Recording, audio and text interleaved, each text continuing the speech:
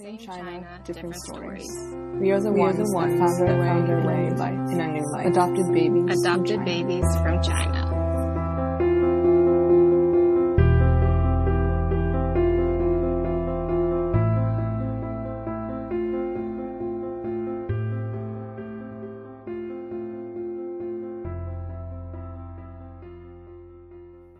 So I guess we're starting. Yeah. I guess we were just going. Here we go. Welcome to 2022, everyone. Exciting. Year of the Tiger. Year of the Tiger. I know. I think it's a little bit under a month now until the Lunar New Year day. Well, if I edit it, it'll be out next week. So it'll be before the Lunar New Year. We'll see. Well, welcome to the ABC Adopted Babies from China podcast. I'm Tara. This podcast is about Chinese adoptees mostly. I speak with other Chinese adoptees. I speak with people who have known Chinese adoptees and just about the experience of Chinese adopted. That's really what it is. And pretty cool. Today I'm speaking with Mary. We actually met because you shared about a post for your final project. Is it your senior project or your final project? Yeah, it's my thesis film. For your thesis film, that's right. And you are a student at FIT, which is the Fashion Institute of Technology in New York. And so it was pretty cool to connect with you in that way because I saw your post. I was like, oh my goodness, it'd be really cool to help out your project in any way I can. Because being able to talk about adoption and being Chinese adoptees ourselves, I feel like that's always a great opportunity to just help others. And really, would you want to share more about yourself? Tell me about your adoption and then how you decided to have your project focus on Chinese adoptees. Yeah, of course. So my name is Mary. I was born in Guangchang in Jiangxi province, which is like southeastern China.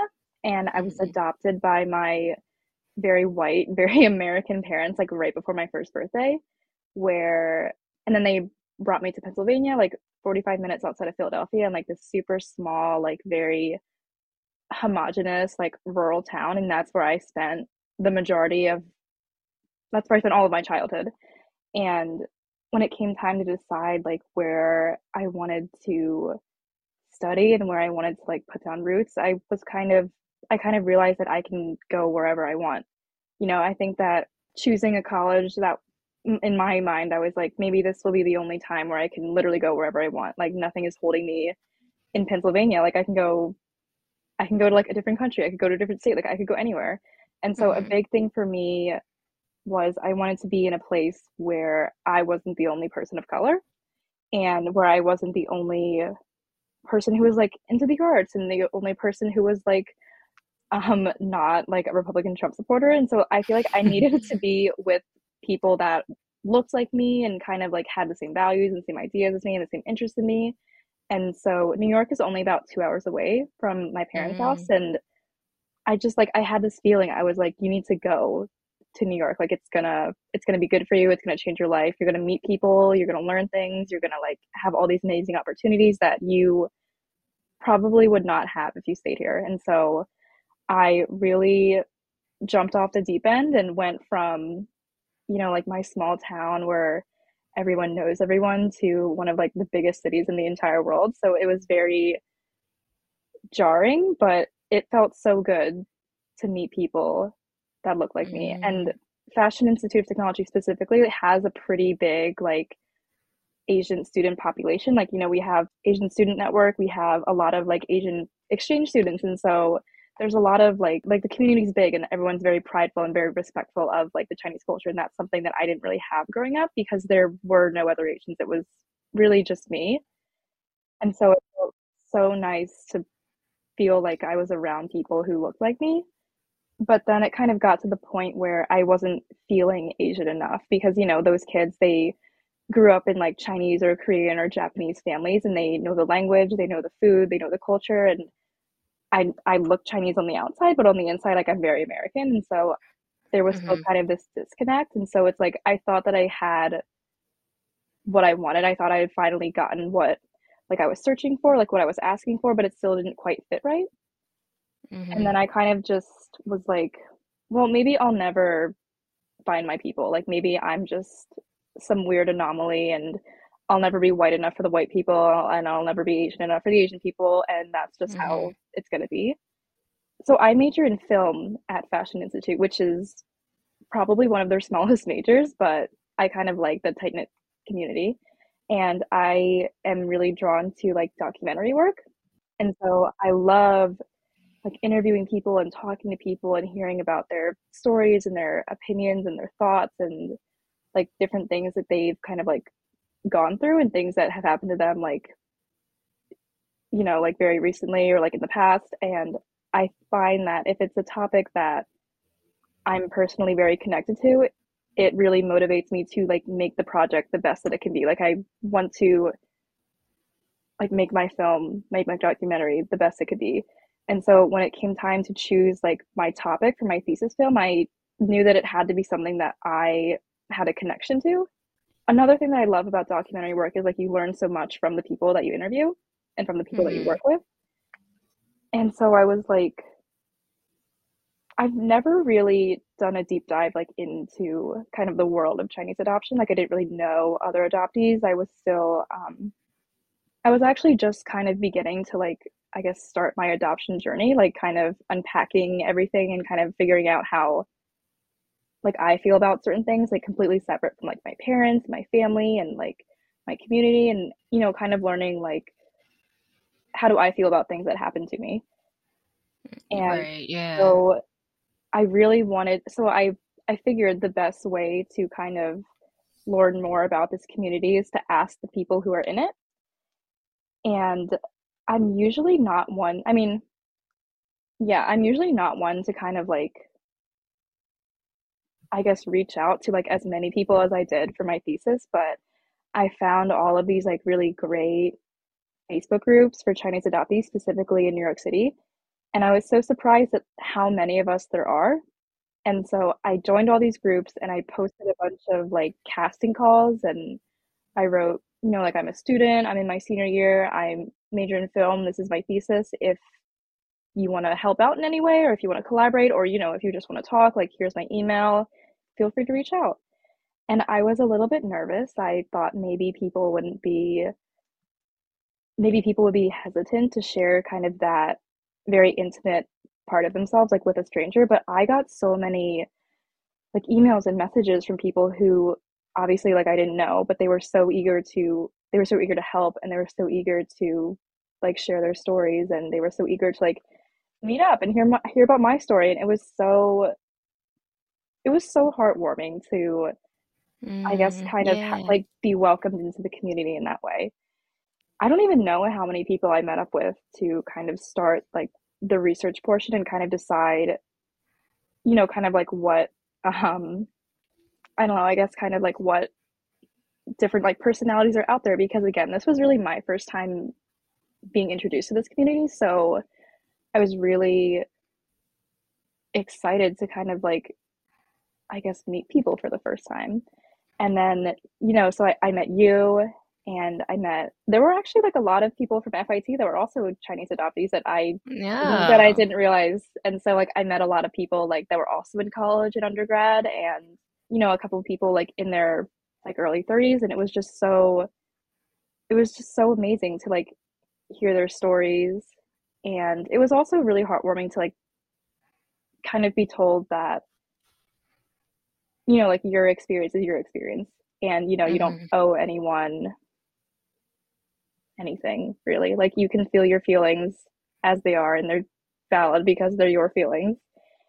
And I definitely feel like I learned a lot, about this community, but I also learned so much about myself. And I feel like this is the first project that I've done in undergrad where I've really made connections that have really impacted me kind of as a person, as an individual.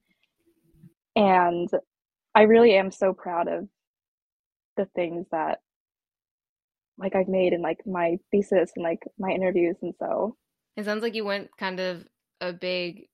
big actually, because like you found all the communities and then you're like, okay, I'm doing a video thesis project, and you met a bunch of people and then you interviewed some and recorded. I was like, whoa. it became much bigger than I ever expected it to be. And I feel like now I have like friends that came from this documentary. Mm. And I have like for the first time ever, like I feel like I have friends who, were also adopted. I have friends who kind of understand what it's like to be, a person of color that was raised in a white American family. And there's just something that is so comforting about that. Growing up, was it also you were just, I guess, very aware of your differences, I guess, from others in your community, but it was only just recently where it was like heightened and you wanted to do more about it? Yeah, so my entire family is white, and so is my entire town, and most of my graduating class was white. And so for the majority of my time in grade school, I would be the only person of color, like in a class or in a classroom setting. When I got to like middle school, when we would rotate like classrooms to go to the different classes, like I started playing this game with myself, and every time I got to a new class, like I would count the Mm, people of color kind of in the room. And there were a lot of occasions where it was just one, like it was just me. And so I feel like because I was kind of like a fish out of water, I kind of learned to like be quiet about it because, I think a lot of adoptees kind of went through this. Like people would like bully me for being different. mm, And so by kind of, being quiet about it, I feel like that kind of like protected me in a way. Like in elementary school, I would wear like Chinese dresses that my parents brought back from China for like the Lunar New Year, and I would bring like mooncakes for all the kids in my class, and I would like the teachers would like let me kind of tell them what Chinese New Year is and like what they do in China, and then it just got to the point where people made it like it was kind of weird, and it kind of became like the thing that my parents taught me to be prideful of became the thing that people would tease me about. mm. I kind of figured out that okay, if I just pretend that that's not me, then no one will be mean to me.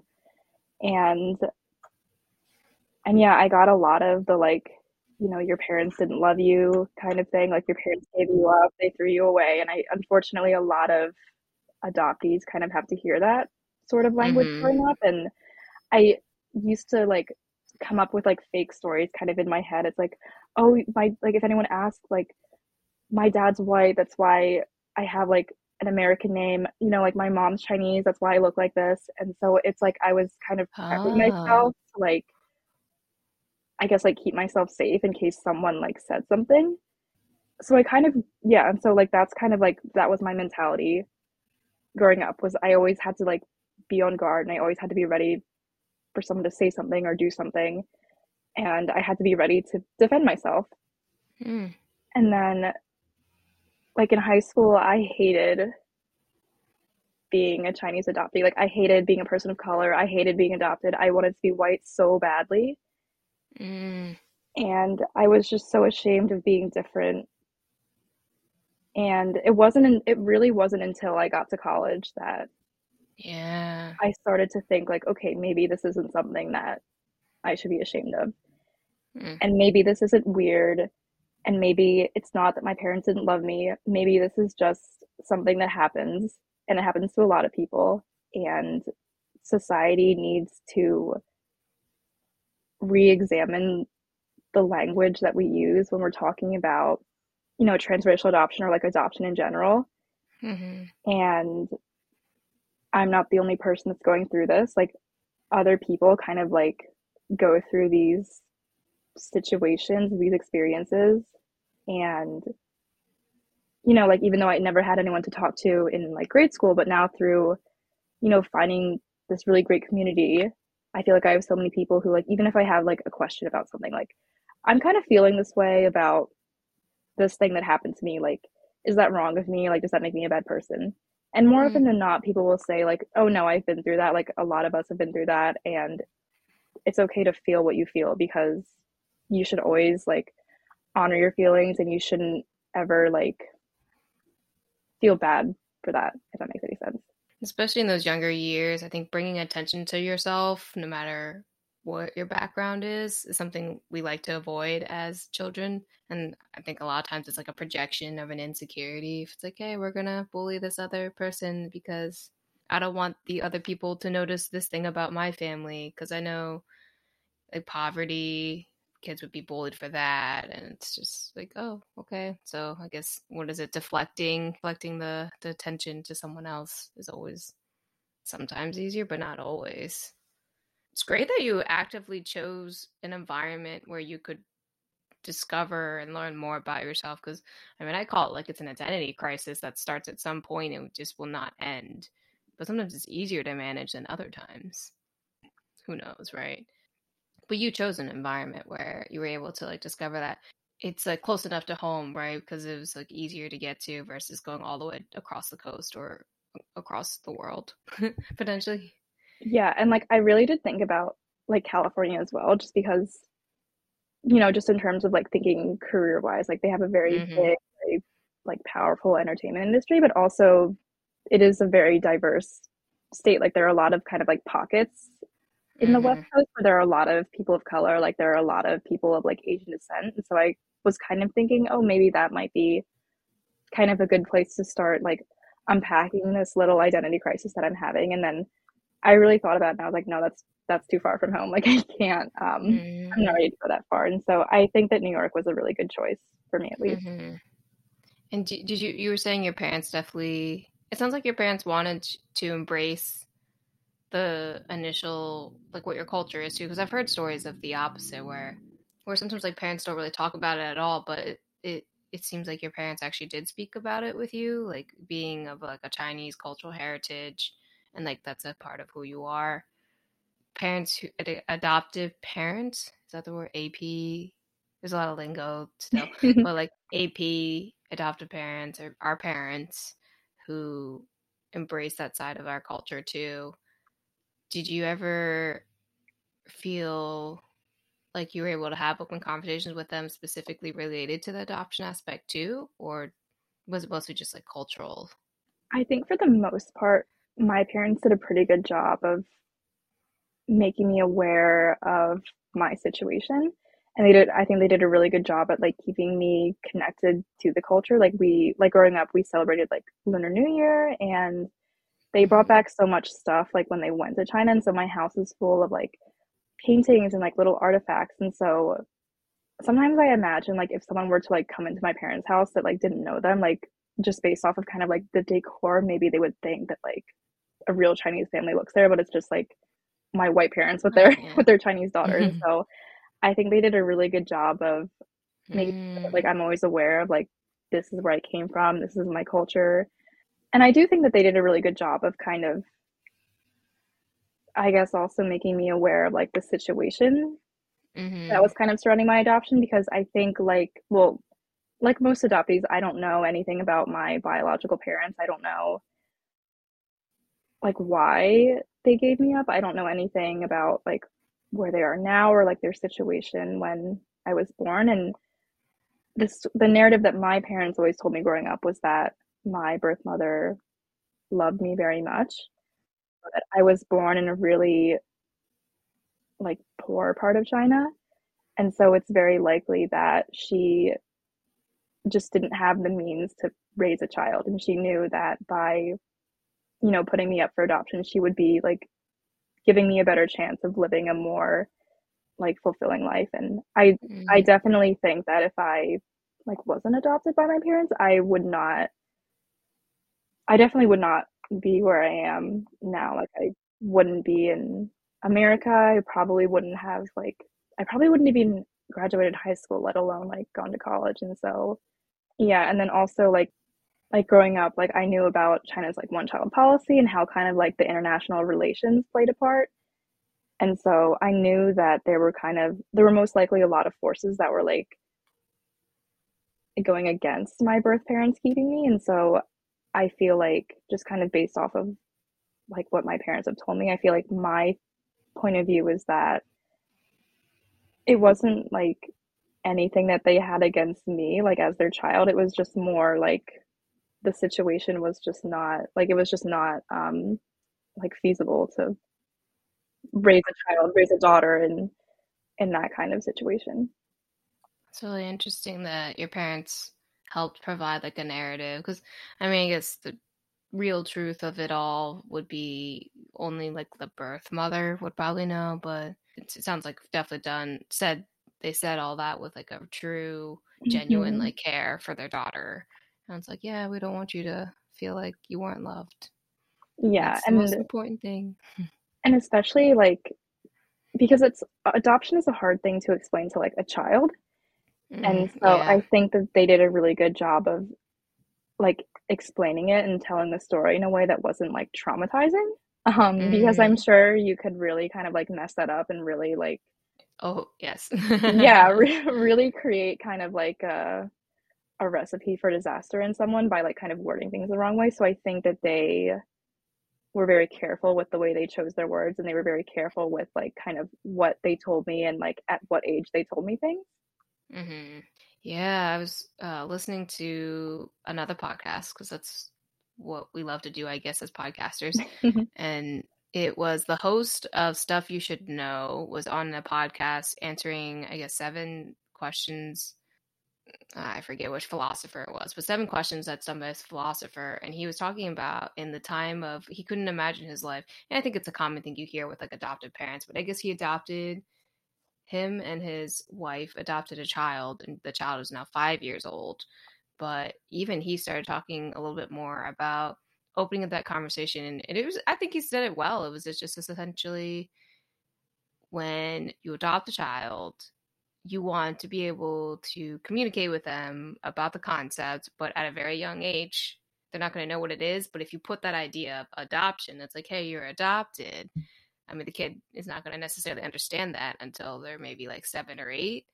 But it was very interesting to hear just like a perspective. I don't know. I feel like I personally haven't really listened to a lot of like adoptive parents' view of things because it's still just taking in all the information from like fellow adoptees.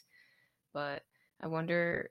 I feel like you're the first person to really talk about more of like the adoptive parents side of it that I've spoken with. But I haven't heard a lot of adoptive parents because it goes both ways. There's a lot of people in the community who have not great experiences with their adoption and their families that they are in now versus like a birth family, and then those who have connected with their birth families, and that's also been like sometimes tough. I was like, well, I guess can't have it all be good or bad. Yeah, Because and I think that yeah, there's kind of this like I guess urge to like romanticize adoption and yeah. kind of make it seem like this, oh, the birth parents loved you, but you know, they couldn't take care of you, and so like they put you up for adoption and now we love you, and even though they like don't see you anymore, like they also love you wherever they are, and they're happy to know that like you're safe and you're in a good family, but that's not always the case, you know? And I think that the like adoptive and um birth parent side of the situation is actually like really interesting, and it wasn't until very recently where I kind of started to like similar to you like kind of watch the interviews and like read the articles and read the posts and kind of I guess begin to understand kind of like what that world is like. And one of the people that I didn't include her interview like in my thesis, but it was just more like for like research purposes. I met with someone who was an adoptive parent, and she was a white woman. And so I was just kind of asking her because like, you know, even though my parents are like white people that have like a child of color, like I feel kind of weird asking them because I feel like there's that bias. Like I wouldn't really ask them the same questions. And so like Mm-hmm. I was just kind of asking her, I was like what is it like being a white person and kind of like trying to guide, and like her kids are from Nigeria. And so I was like, what is it like Mm-hmm. to try and guide them through life knowing that they will move through life differently than you? And she really started to talk to me about like how hard it is to like want to explain certain things to them but not being able to because she doesn't experience them personally, especially with things like I asked her specifically about, you know, like summer of 2020 and kind of like what that was Mm-hmm. like in her household and kind of how she like initiates conversations with her kids about that, like if she does. And she brought up the fact that like she personally, I mean, obviously this doesn't go for all adoptive parents, but she does a ton of research about things like Black history and like what's happening in the Black community. And so she does a lot of kind of like, I guess, independent research to like stay informed. So even though she doesn't necessarily experience these things, but she's like well read enough that she can kind of, I guess, look at it from a like a more objective point of view, which I thought was kind of interesting. And so there is kind of that, I guess, added task of trying to put yourself in someone else's shoes, Mm-hmm. but like also understanding that like you'll never be truly be able to see life the way your child does. And I Mm. can't imagine how hard that must be. Oh yeah, because I guess in addition to raising another human being to an adult, ideally, you have that added layer of the learning, I guess, educating yourself on how to, I guess, be aware, emotionally aware. Hmm. This provides a little bit more insight and like empathy for my situation, because I know when we had spoken, and even in my interview, I talk about it's like, yeah, it's not the greatest relationship with my family right now. We're getting there slowly and surely. Even since we had done the video interview too, it's like I can tell already with my mom that things are starting to like slowly go in a more positive Oh, direction, okay, that's right? Yeah, good. because this is like a hey, where are they now type of situation. Yeah, and I do think that, like with most kids, I think that, like as soon as you hit your like late teens, you kind of start to like separate from your parents a little bit because you kind Right. of need that time and space to figure out who you are and what you want and like what you think about things. And then as adoptees, I feel like we have, all that personal stuff like, what do I want to do with my life? Like, what are my passions? Like, what is my purpose? We also have the like, how do I feel as an adoptee kind of like section of it. And so that's kind of like another layer. That's kind of like just another thing on Mm-hmm. the to-do list. And so I think that, and I've talked to a couple other people who kind of have had similar experiences. Like you kind of need to, you need that time and you need that space like away from your parents to kind of like, I guess, unpack everything and really go through it like by yourself. Because I feel like that's the only way where you're really gonna Right. like kind of figure out how you feel about things, is if like you're away from Mm. your parents, like possibly one of like the biggest biases like in your life.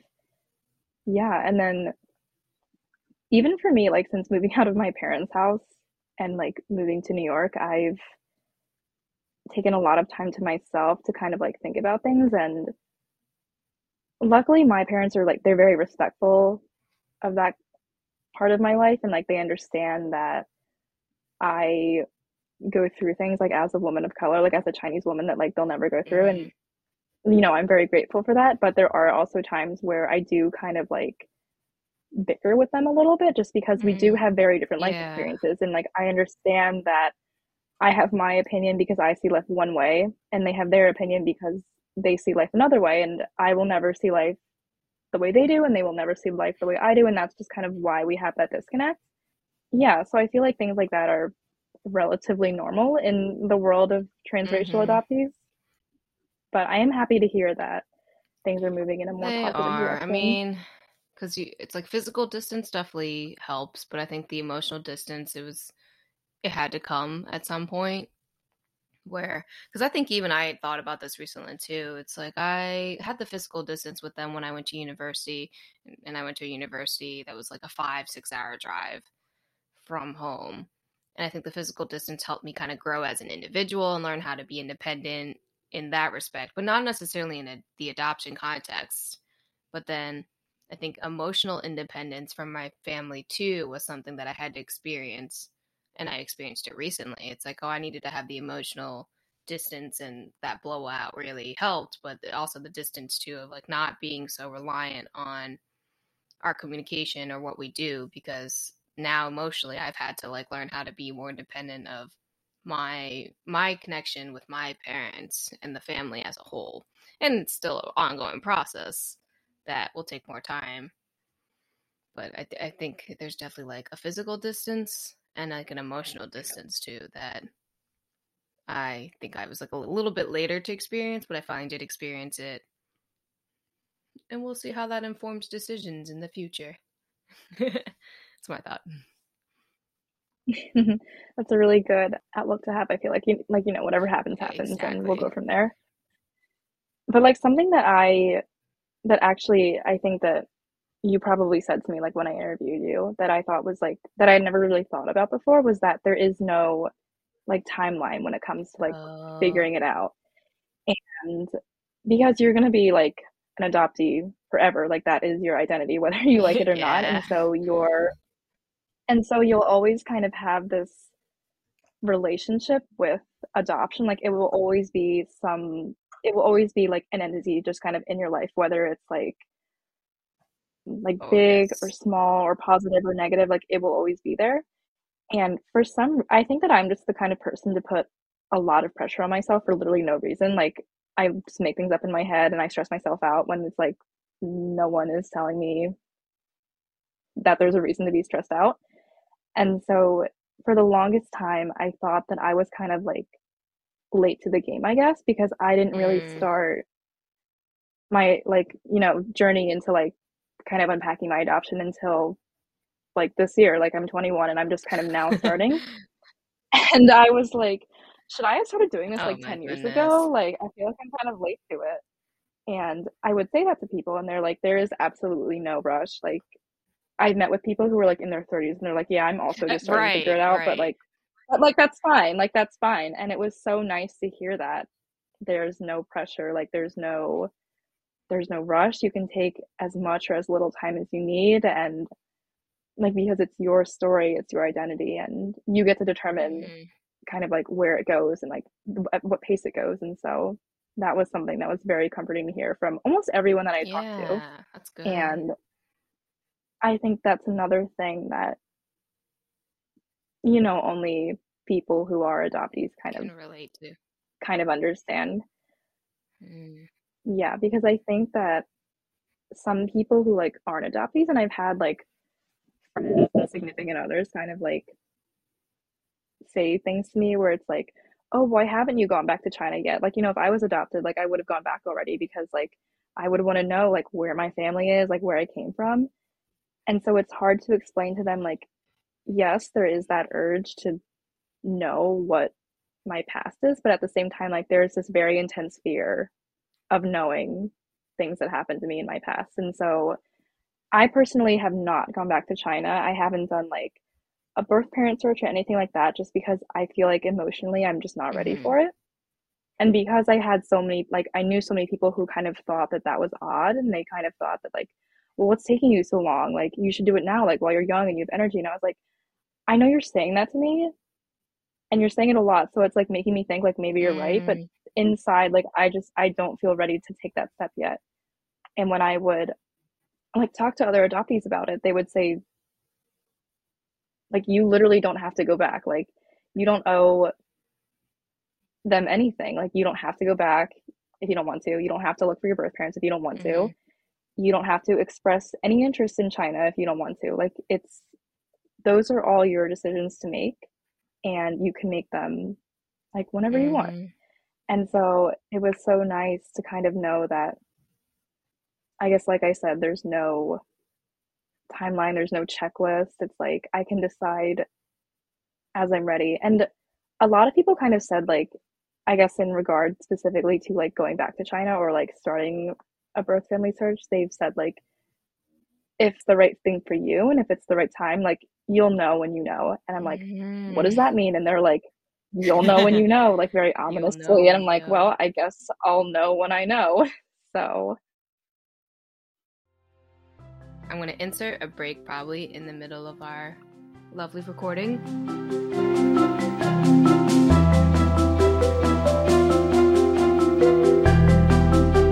I was going to ask you about China too. Do you think you would want to? Have you been back at all, or not at all too?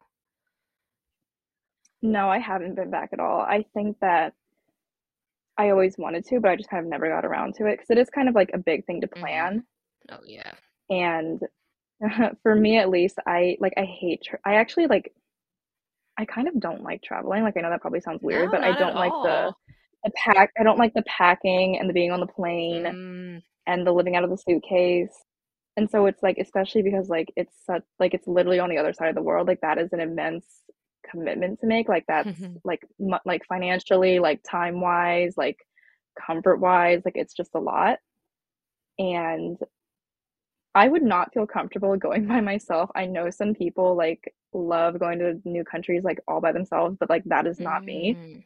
And so I would need to find like a travel buddy or like a friend or like another adoptee to go with. And that's kind of its whole other thing, because for me, I know that that will be a very emotional experience, because that will be the first time in like Mm. 20 some years that I've been back. And so, I'm expecting to like cry a lot. Right.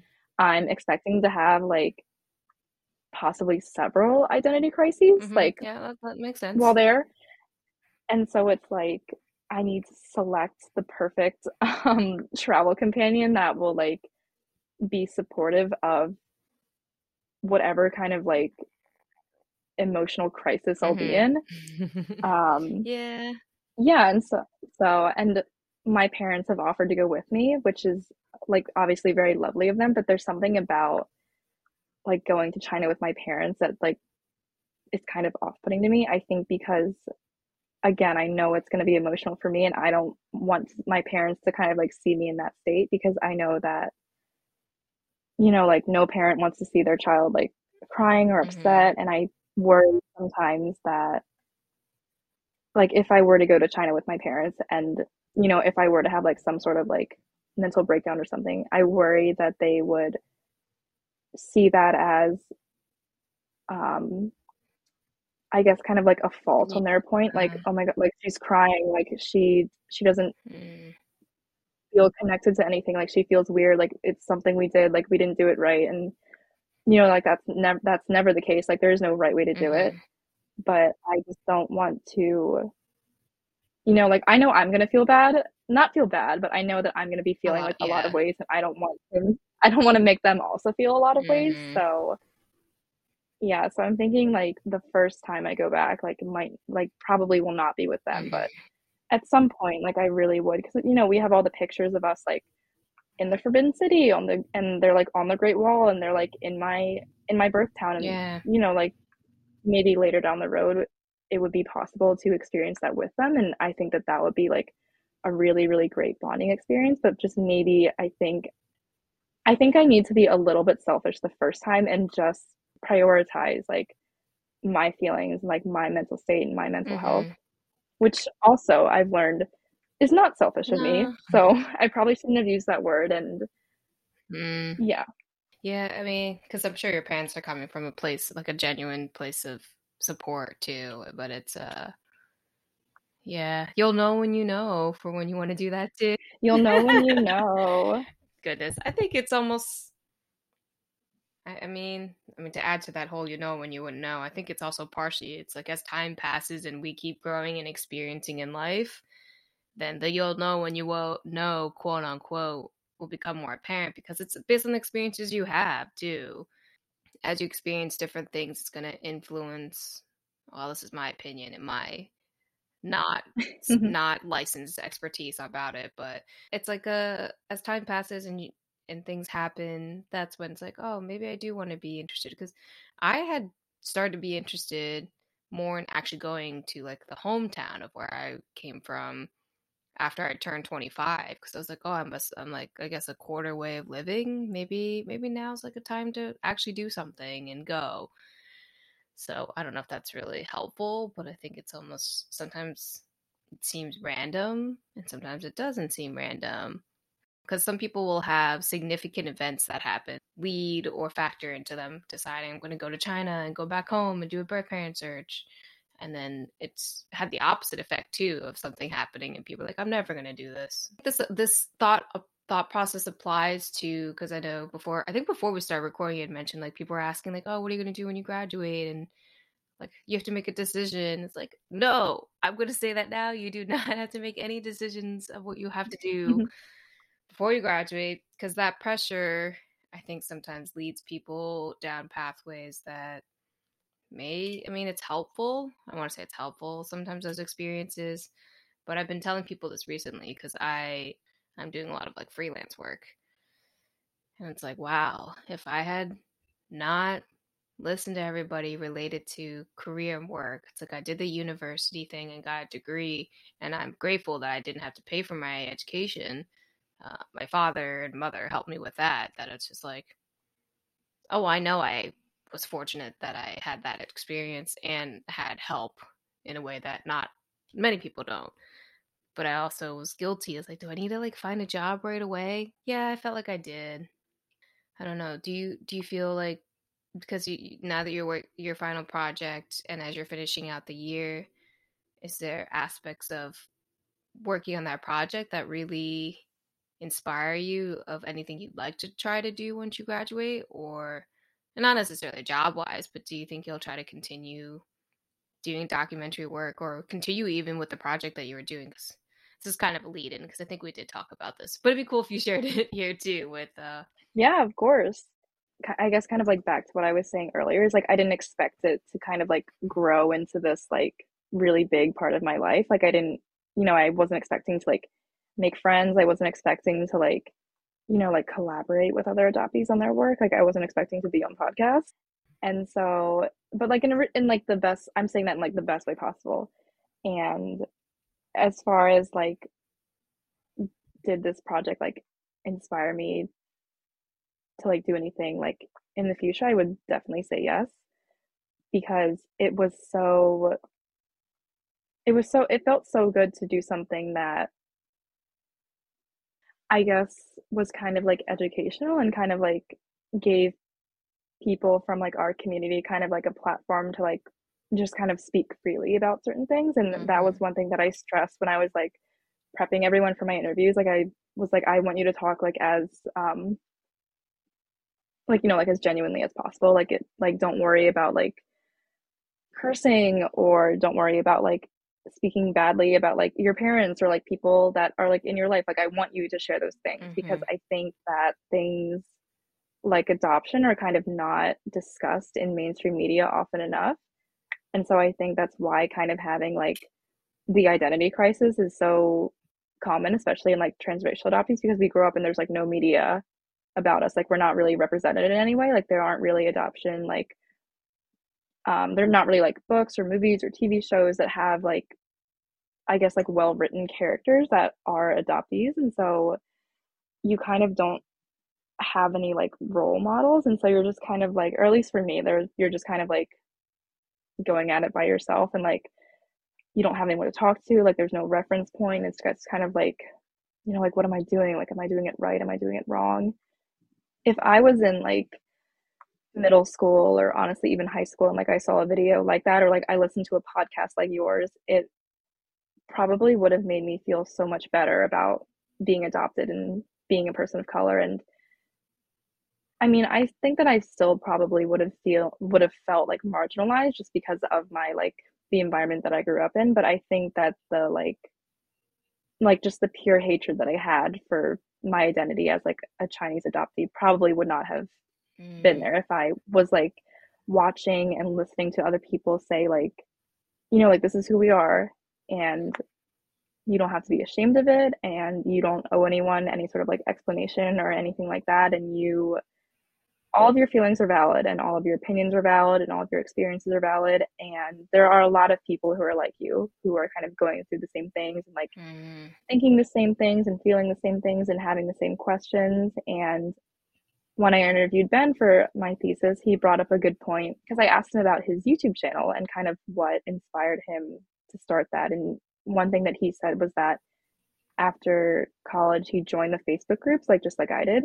And he kind of saw like the questions that people were asking. And, being someone who is like outspoken as Ben is, like he was very eager to share. mm-hmm, And so I guess kind of like the lack of representation was what drove him to start creating, which I think is a really, really great thing. mm-hmm, And so I would love to make this into a series. It's just I need to, I guess, kind of figure out kind of exactly how I want to do it, because it was so great to talk to mm, everyone. And again, like it was so fulfilling, like for me, just kind of like as an individual to like meet other people who are like me. mm-hmm, And again, like, and this is the reason that like I chose film to study, and this is why this is like the reason why like I'm drawn to documentaries so specifically is that like I love like making people feel things, and I love like sharing other people's stories, and I love kind of giving um people who like maybe wouldn't have had the chance to kind of like be in a video or in a documentary, like that chance to kind of like I guess share with an audience of many, many people. Mm-hmm. Well, I always like to conclude with the question about, is there anything you'd like to hear from other adoptees that you haven't heard from? Or is there anything you'd like to hear from other adoptees about adoption, Chinese adoption, that you haven't heard yet? Or from anybody who has had experience with Chinese adoptees? That's a really great question. And I've talked to a lot of Chinese adoptees as of late. So what is something that, hmm, I mean, I guess one thing that like really interests me, and maybe like I'm not wording it the right way when I ask people, and like maybe that's something that like I could look into to like kind of further my project is how do you like, I'm trying to figure out how to word it now. Um, how, I guess like how do you feel like you fit in Mm. like I guess in terms of like, because there, I feel like as a Chinese adoptee, like in America specifically, there's kind of this like power dynamic, I guess, between like being Chinese and then like being American. And so, like, how do you feel, like, what kind of relationship do you feel like you have with like, I guess, the Chinese side of things, if that makes any sense? Because I feel like I identify so much more with America than China. Like, I just, like I watch the movies and I started like learning Mandarin and Mm-hmm. even, like being in New York, like I see the things and I always thought that like maybe a light would go off in my head and it's like, oh, like this is familiar, like this is like your culture, but Mm-hmm. I just don't like it's just not like nothing, like I don't feel anything. It's just not really Mm-hmm. I guess that's not really me. And so I would be curious to ask other people like kind of I guess like not where they fall like on the spectrum, but kind of like how do they I guess kind of like mediate those two like very conflicting forces that are kind of like going on in your brain. Mm. Yeah, yeah, yeah. I think that poses a very good like thought. And I hope people reach out to you about that and you're able to speak about that with others too. Because I Yeah, think of course. that's the toughest thing we all feel. It's like we just want to fit in, whatever that means to each individual is different. So it's almost like very subjective, of course. Yeah, and of course there is no fitting in, truthfully. Yeah. And I like to joke that I'm like 99% American, like 1% Chinese. Yeah, just I don't know. hmm Oh, yes. I know that. I know that. I say the same thing with different splits too. It's like, oh, yeah, just the more Chinese I learn, the more or less American I become. No. Yeah, it's like I imagine there's like a little meter and it's like the Chinese is like moving this way. Like the more Mandarin I learn Right. or like the more I learn about like the geography, it's like, oh, I'm becoming more Oh, Chinese yeah. now. The But food. I'm getting to know the food yes, the better. food. Yeah, I know that thought too. It's like, oh yeah.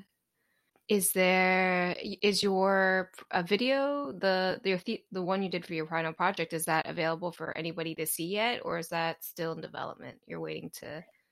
Yeah, it's still in development just because like I got it to like a really great place obviously to like screen for my like thesis Mm, screening, but like I got a lot of feedback after showing it to my class and my professor about like things that I could change about it to make it better. And of course, like because again, like this topic is so near and dear to my heart, like I want to make this the best possible project it could be. mm, And so I just want to go in and I want to like tweak the audio a little bit and like tweak the B-roll and like edit the color a little bit. But mm-hmm.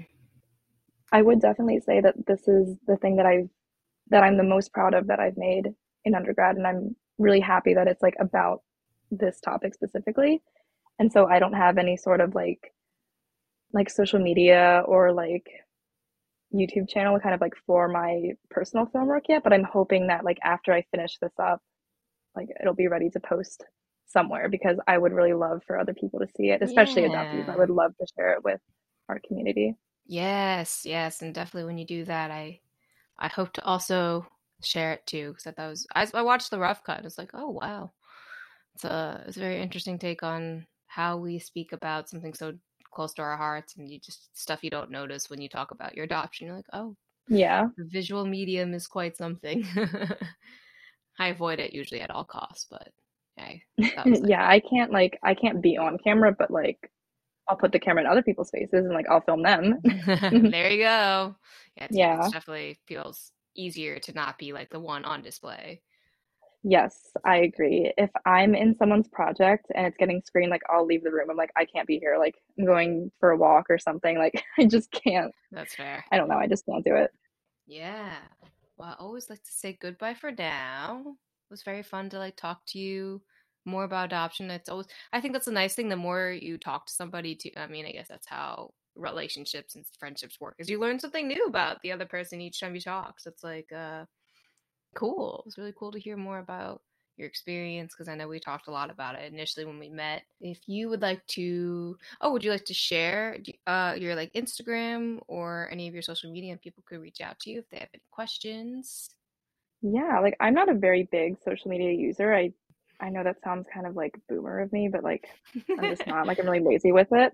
But my Instagram handle is Mary, like Maryy dot RI, because my name is Mary Richards. I don't know if anyone would like to, collaborate on anything, or Yeah. I would love to like continue this project, but I just kind of like, need people to kind of like step forward. And that's also something that you mentioned in your interview, was like it just kind of takes one person to get the ball rolling. Mm-hmm. And so I've kind of like got my ball rolling, but like I just gotta like keep pushing it. Like I have to Yeah. keep the momentum going. Well, I'll definitely forward you any adoptees I know.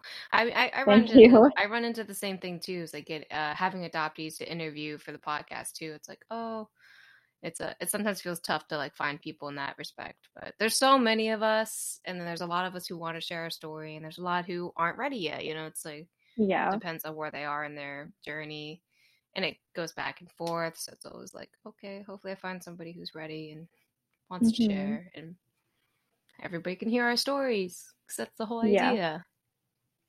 And this is also like kind of an interesting, I guess, thing to keep in mind that like I had never really thought about, but like I was talking to someone kind of like about, all of the kids that were adopted like during China's one child policy. Mm. And it's like kind of like just, like within the past like couple of years, like we've all kind of like been growing up. And so it's like, I think maybe that's why there was such a lacking of Chinese adoptee kind of voices in media. And now kind of there's like a lot kind of Right. coming out right now. I think because now we're kind of getting to the age where we, want to like know about these kinds of things, and we want to like communicate and interact with our peers, and we want to share our stories with other people.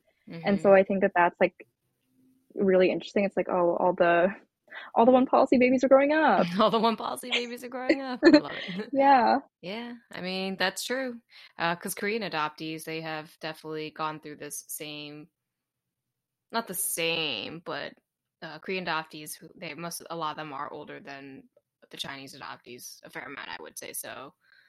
And lots of similar experiences, I want to say, have come from Korean adoptees too. So it's like, yep, one policy babies are following the Korean adoptees now. Well, thank you for coming on the podcast. Thank you for having me. Thank you for listening to ABC, Adopted Babies from China. If you'd like to share your story or know anybody who's interested, you can reach me at adoptedbabiesfromchina@gmail.com or Adopted Babies from China Pod on Facebook and Instagram. And I've been tweeting a little bit more, Twitter, with Chinese Adopt Pod. Yeah.